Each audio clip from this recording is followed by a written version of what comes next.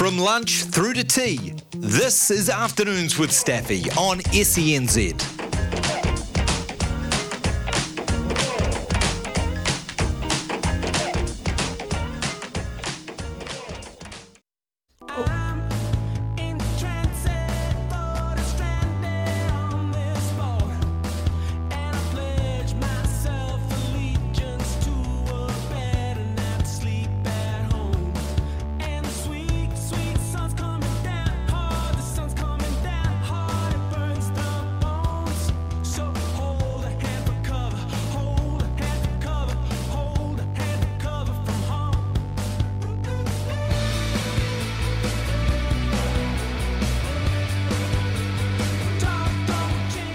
I got up early this morning to watch Zoe Hobbs in her semi-final, and while she finished fourth, fastest ever semi-final at the Worlds, finished fourth 11:02, and I was talking to Sarah Kelly-Ross earlier today.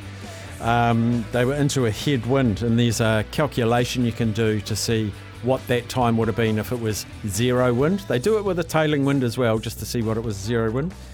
If it was zero wind, she would have equalled her fastest time ever. So to me, that says she's up to this. She's up to this world stage. To miss by 0.01, I just love that we had a semi-final. She was just a whisker, a thousandth away from making the world 100 metres, which is just incredible. Very disappointing from the pole vaulters. I think only Imogen Ayres could come out with a head high there. Olivia McTaggart and Eliza McCartney will be very disappointed.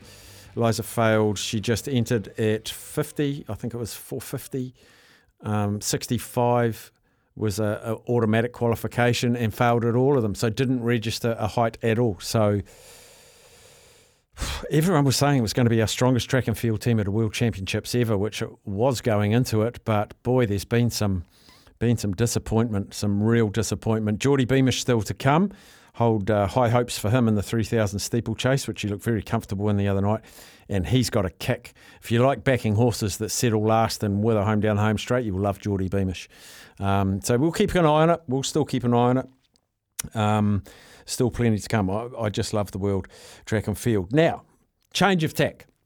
We've had this gentleman on the show before, and he's got a number of top crime podcasts, a vast array of them, actually.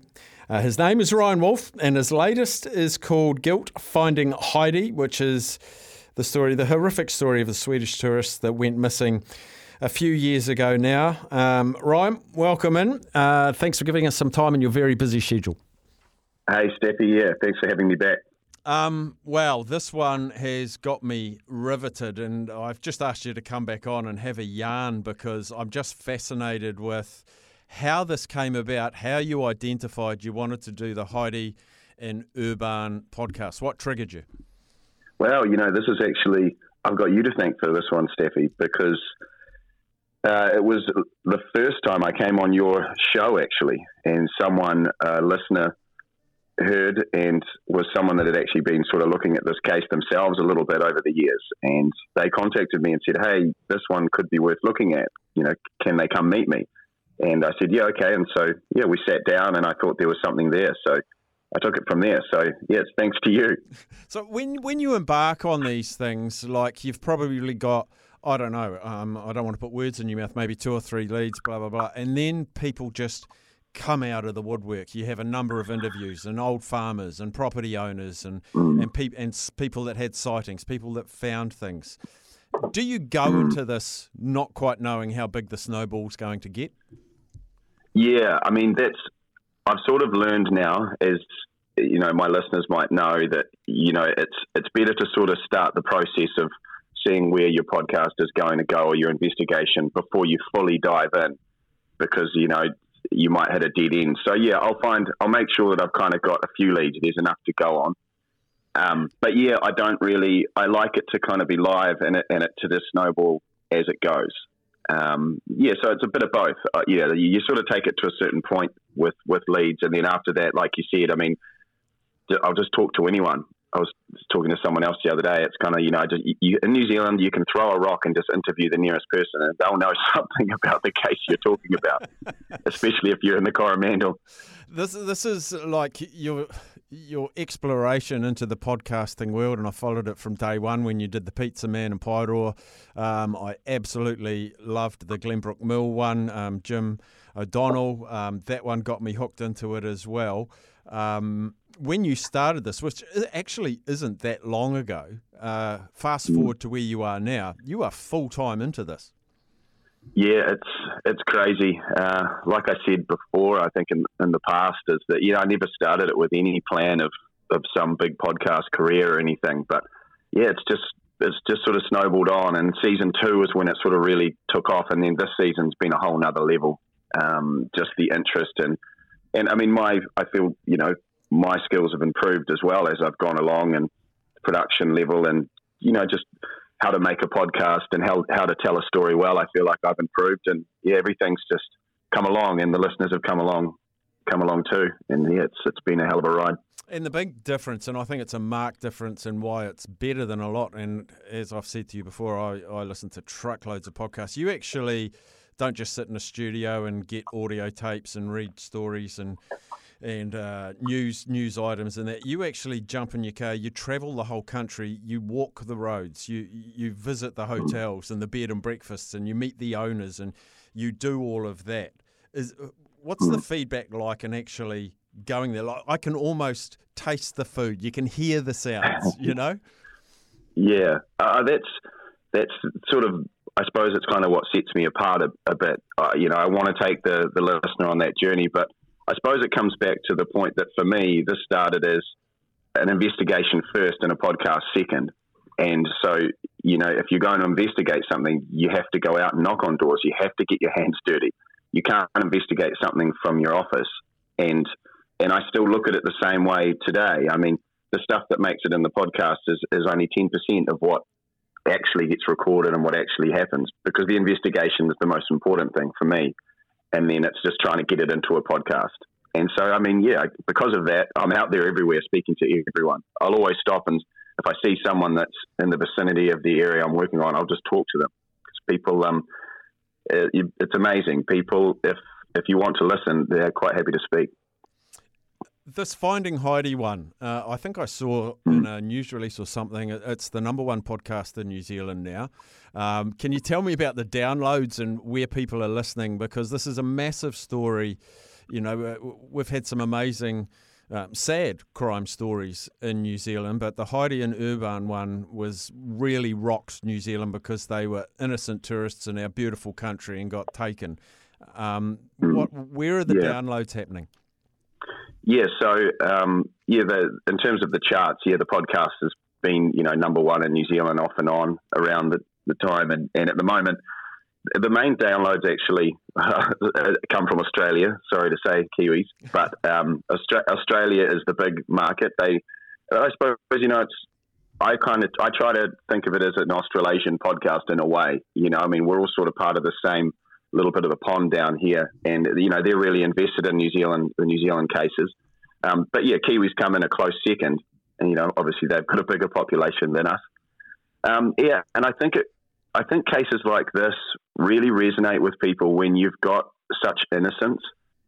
You're talking about two young tourists, in their early 20s, in the prime of their life, and that's just taken away.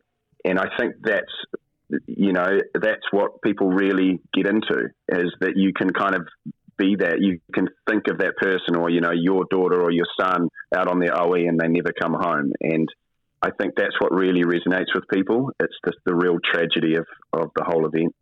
Yeah, a similar one was the Grace Mullane one, which is reasonably fresh in everyone's mind, and I saw how much that rocked New Zealand. But back when these two young tourists, as you say, went missing, it rocked New Zealand at the same time. Now, I don't want to ruin it for people that haven't listened to any of it. I think we've had 9 episodes now. I listened to yesterday's one last night.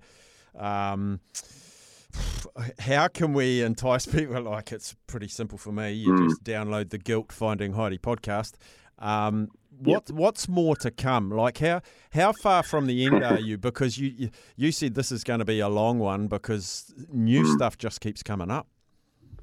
Yeah, so we're effectively so episode 8 came out for subscribers this week. I expect I could just keep making episodes, but for me it's about trying to keep it relevant, and we've probably got another 6 or 7 episodes left, but I'm not joking when I say that I think this is, by the end of it, it's going to be the biggest story in the last 30 years, and I'm really interested to see what the reaction's going to be. There's explosive new witnesses that are going to change everything that anyone's ever thought about this case. It's going to be interesting to see what the fallout is of this. And and the other thing, if anyone wants to find it, it's at Guilt. You search Guilt and then Finding Heidi, season 3. And the other thing too is that spreading the word is key, because people are still coming out with different stories and different things, and I know that there are people that know more, and I want to hear from you if you do. You might have been sitting on something for all these years. Because the goal of this podcast is to find her remains and to send her home. As much as, more than finding someone's guilt or innocence. It's just finding Heidi, really. Yeah, and you said that right from the get-go. It wasn't to prove guilt or innocence of Tamahere. It wasn't to do any of that. It's to find Heidi, and that's been your driving force. Yeah, 100%, and it remains that. And, with the new leads and new witnesses that we have, we're closer than anyone's ever been. And we will be putting together a huge search at some point. So, and we'll be reaching out to the public that want to be involved in that search. So that'll be something that'll be coming up soon as well. I'll have to go and get some new gumboots. We have some areas that we're pinpointing. So that's awesome. And just finally, you're the first podcast I've ever subscribed to, because I just couldn't wait that week for it to become free. But the discussion board, the Guilt Podcast Facebook group is massive, and as soon as a podcast comes out, everyone's diving in there with their theories, all that sort of thing. One last thing I wanted to ask you about, Ryan, was in yesterday's episode, and again, I'm not going to ruin it for anyone that wants to get up to speed. You were going to interview someone, but they were being interviewed by the police. So are you unearthing witnesses all these years later that haven't talked to the police yet, and now they want to talk to them? Yeah, well, I mean, I've got all my new witnesses that I have never been heard before, but I'll tell you right now that some of these people have spoken to police, but yet, there's a phrase I said in episode 8 that's going to become familiar to listeners, and that's police won't listen, is what I keep hearing from these witnesses.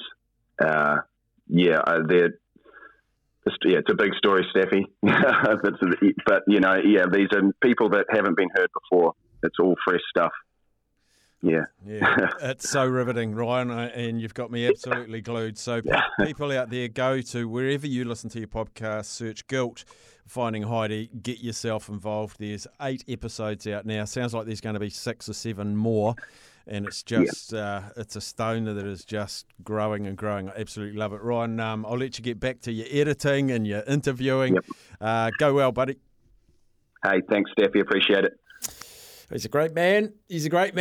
Oh, I actually had a coffee with him in Auckland not long ago, actually, and he is so invested in all of this, and it is a really, really good listen. Actually, just while I was doing that, Richard has texted in. Actually, I'll ask him that, Richard. Sorry, I was so involved. And there he's saying, Staffy, I love the Guilt podcast. Could Ryan do a bus tour around the Coromandel and cover the Pizza Man and the Swedes case and go to the relevant relevant sites sometime? That's interesting. He is going to have that search, so you could get involved. He posts maps on his own Instagram at Ryan Wolf NZ, I think it is, and he posts maps and photos. And I mentioned it in our chat there. He takes his recording equipment and he goes up these tracks and he goes to the campsites where the Swedes were last seen, where the white Subaru was found, and you can hear it and you can feel it, and he's such a good descriptive narrator.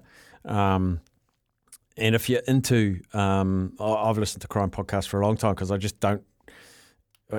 I love hearing about investigations and motivations and all of that sort of stuff. And as he said, I'd actually forgotten that the reason he started this is one of the listeners out there, and you might be listening now, after we had Ryan in studio, contacted Ryan and said, I've got something about that Heidi case. He went and had a catch up with him, said he had some really good stuff. And so that instigated the Finding Heidi podcast, which just blows my mind. It's like, it's a vast landscape, but it's a small country. There's always people listening and always people got stuff to offer. And what I've heard in that first 8 episodes, I'm on the edge of my seat. Give it a listen. Guilt, Finding Heidi on Apple, Spotify, or wherever you get your podcasts. Sam hates that phrase. We shall take a break now. And on the other side of that, a big light heavyweight bout is going down at Event Finder Stadium in the North Shore, the old NSEC. Jerome Pampalone, he'll join the show after this.